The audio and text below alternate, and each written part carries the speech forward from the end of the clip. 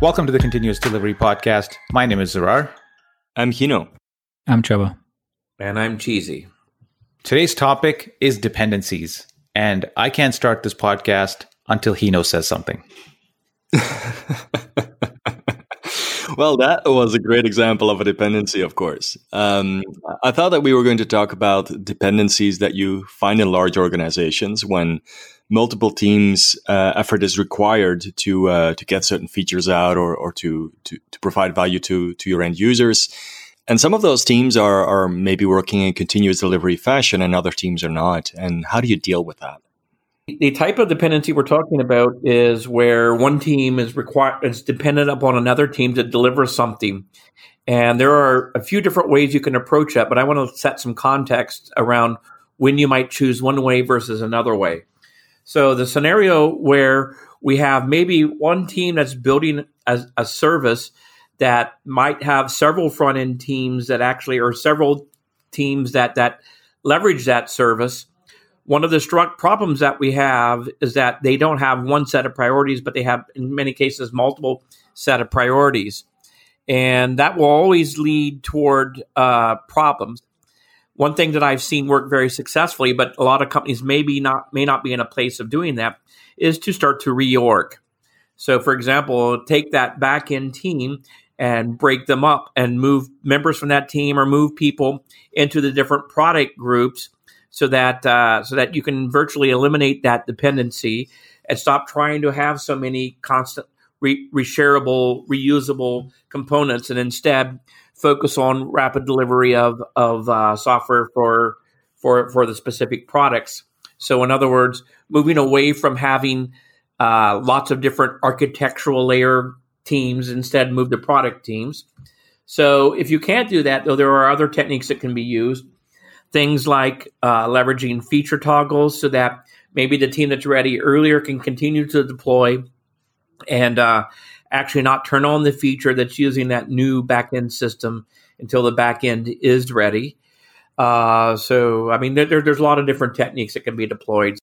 In instances where breaking the dependency is not possible in such clean technical ways, are there even other ways where you can get around it? Because we have this desire for feature teams, and I think Cheesy mentioned them as product teams. If you're not independent, are there other techniques that you can use to maybe ease the pain? The biggest issue, and Cheesy touched on it, is really the organizational structure. Is really the fact that we do not necessarily have all the skills or access to the systems that need to change to bring a certain piece of value to our customers. Feature toggles works. You can keep on testing by providing mocks or fake backends or fake out those dependencies basically. But I've been in situations as well where we, as a consumer, then provide suggestions for what those interfaces need to look like, and then by the time that those interfaces are actually delivered, they're entirely different, and the way that you work with them are entirely different, and it still causes some challenges as well. So, not breaking up those technical. Or if you can break up those technical dependencies cleanly, I can't think of a way that you wouldn't be able to do it with either one of those two methods. But it's really an organizational issue. For me, it's not a technical issue, though. That organizational issue almost always, if you cannot restructure, if you cannot reorg, almost always requires some process that facilitates alignment between different teams or between different parts of the organization to ensure that at those times that we set that alignment, those milestones, if you want to call them that way, that we have something to integrate and we have something to show, we have something to learn from. You mentioned the organizational structure is sometimes the cause of a lot of problems. And in this case, we're talking about dependencies. And these dependencies also have a hidden cost to them. Sometimes because these structures exist for so long, we sort of assume that they cannot be changed. And changing them has a big cost associated with it. So we try to avoid doing it because it's expensive. But at the same time, the hidden cost of actually managing the dependencies usually is higher than the cost of changing the dependencies or eliminating the dependencies so that stuff can actually get done. How do you make visible the hidden cost of dependencies so that you can actually do maybe some math which says the cost of the dependency, the cost of managing the dependency is actually higher than breaking it. Oh boy, that's a very tough one. One of the best ways of just to visualize the entire flow is to create a value stream mapping. One possible way to visualize that dependency is, what if a feature or user story that you need to do, how long is that lead time? How much time it takes a team that doesn't have the dependency, let's say on either side of that dependency, and then how much does it take for them together? And especially looking at the wait times and the handoffs could be one very, very strong indication on where is the cost and where is that cost of delay. So that would be probably one of the best ways to do it. But there's a huge caveat here. And the huge caveat is there has to be a very, very strong buy-in from both sides of the dependency, because value stream mapping brings on the surface lots of inefficiencies and problems, which can create very significant organizational conflicts. Value stream mapping will point that out, but we already know that dependencies have huge consequences. I mean, it's kind of well known in our industry that the more dependencies you have, the greater the risk for the project, if you're in the old project management methodologies, or that the higher risk there is for developers. Developers know if I have a lot of integration points with other organizations, then the risk and the time goes up. So, but back to the organizational aspects, companies have decided to optimize around reuse instead of optimize around delivery. So in other words, let's write less code, even though it might make us dramatically slower. We've actually written less code. Yippee. So, but which is incongruent with the whole idea of continuous delivery. And I think that's why all four of us actually have mentioned that it really is an organizational issue. You know, that if we organize around delivery, then we try to organize around eliminating dependencies.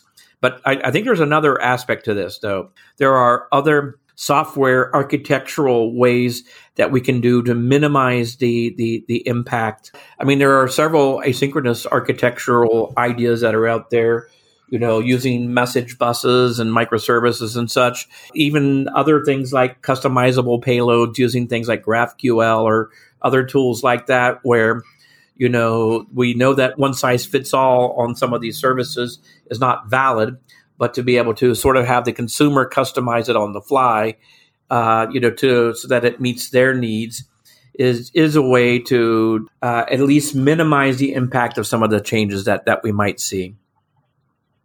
I feel there's some other things that we need to look at as well. For instance, just count very, very simply. We can count, for instance, how long certain functionality that we have ready on one side is not possible to be used by our end users because of a dependency that has not been resolved.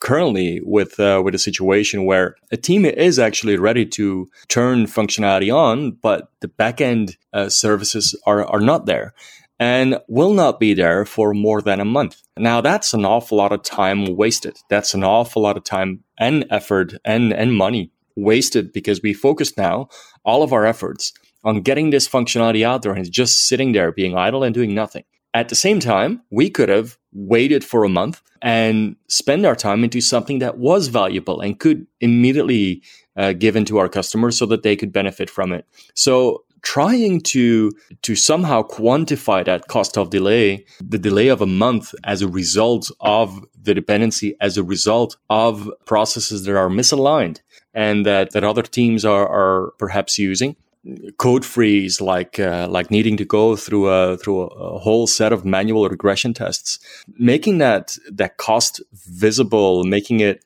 very clear, putting it in numbers that people understand and that impacts them is going to help, in my opinion. We mentioned value stream mapping a couple times, and if you want to take the next step, maybe on highlighting the cost of those dependencies, switching to Kanban can, I find, be beneficial, because the one thing that it does a good job of visualizing your workflow from start to finish. And if finish is your software being in production, you can maybe better visualize where you're getting stuck. If you're getting stuck somewhere in a column or in a state where you're dependent on other teams, and next time management or whatever asks you what's going on, you can actually point and collect some metrics that, hey, like this is where our control chart kind of blows up, or this is where our CFD gets stacked really high because this is where the dependency kicks in. And I think using those tools and some of those metrics that a framework, or not a framework, that a way of working like Kanban gives you, can maybe highlight some of those things to management so that they can maybe be moved to do something about it. It's a difficult question because a lot of these dependencies are almost assumed to be unshakable, and trying to shake something which is always assumed to be like set in stone is always going to be challenging. So one of the things that Cheesy brought up was that organizations are focused on reuse instead of trying to get that value to the customers necessarily. I want to add another one that organizations focus on, which is completely in context of what you just said, Zarar, and that is the fact that they're focused on utilization, on making sure that if somebody can spend 2 hours on something, that will, instead of the 4 hours that it would take somebody else, that particular person will be assigned that particular task because it's the best use of anyone's time. But that is completely ignoring, of course, a larger picture that other people might be waiting for that work that might otherwise be delivered in 4 hours. And this particular person who can do it in 2 has a whole bunch of other things that they are the specialist in as well on their list. So it will take him another 16 hours before he can get to that task to start with. So that utilization, that kind of idea that if I am the fastest to do this, then it should be assigned to me, is completely messing up everything that we've learned and that we know about value delivery. So, you're talking about pretty much local optimization, right? And the interesting question is always that these local optimizations happen on various levels within the organization. It could be within a team, could be between, as you mentioned, dependencies, or even higher level. And often, and this is the toughest one, these from that particular team's perspective are not actually visible. And that's why we always recommend value stream mapping to visualize the entire value stream end to end, to highlight those areas where sometimes are these boundaries, where are between teams. It's almost like who is minding the gap. It's almost like, well, it's not my gap because I finished my work. The other team is, well, it's not my gap because I am just waiting for that work, or I'm busy with other things. So the question is then, who minds the gap?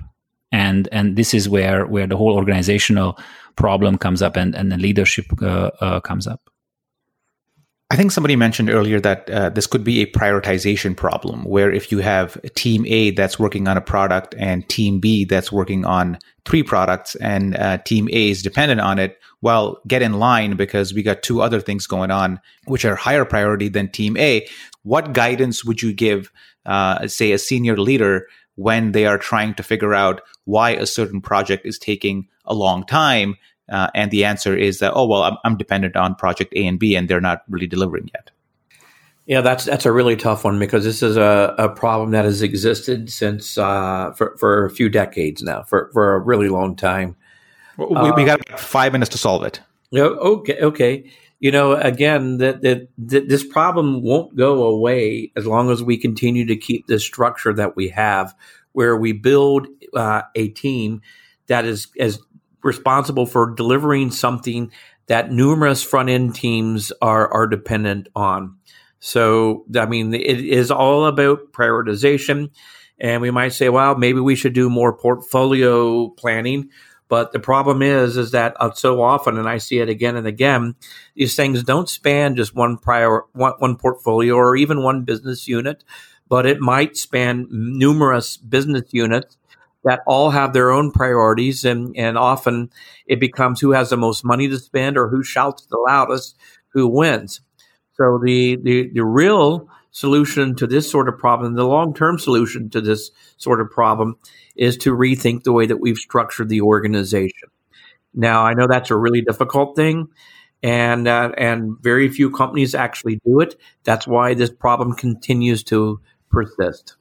Quite a number of years ago, I was lucky enough to attend a session that was delivered by Mary Poppendieck, where she explained how the Empire State Building was built in I think it's 18 months or something like that, which was quite impressive back in the 1930s. So one of the things that was really interesting there is that it was not one central person who was basically giving orders to the masons to do a certain job, and then to the plumbers to do a certain job, and to the electricians to do a certain job, or to the architects. It didn't all matter. They just brought them together in one big room, and they tried to figure out together how they needed to align themselves to achieve that goal together. And that was ultimately what was driving the success of this. And also they challenged the processes that they knew until then, and they invented some new ones. Anyways, what I learned from that, if you're an executive and you're dealing with that particular problem, I don't think you can solve it. The only thing that you can do is facilitate a conversation between the different parties who own a piece of the solution, and try to figure out how they together can come up with a structure or with a priority that makes sense for them all. And sometimes that might require that you, as an executive, if you're only one of the few or one of the many executives, that's actually what I mean, at the same level, who also have demands for those same teams. Sometimes you might want to sit together with those executives that are at your level itself, take that ownership, and try to figure out how you can align it across the board. But really, it's the teams themselves that need to get an understanding of what the real priorities are, what they mean for the organization, and try to figure out how they can organize their work best. But for that, they need visibility in the larger picture.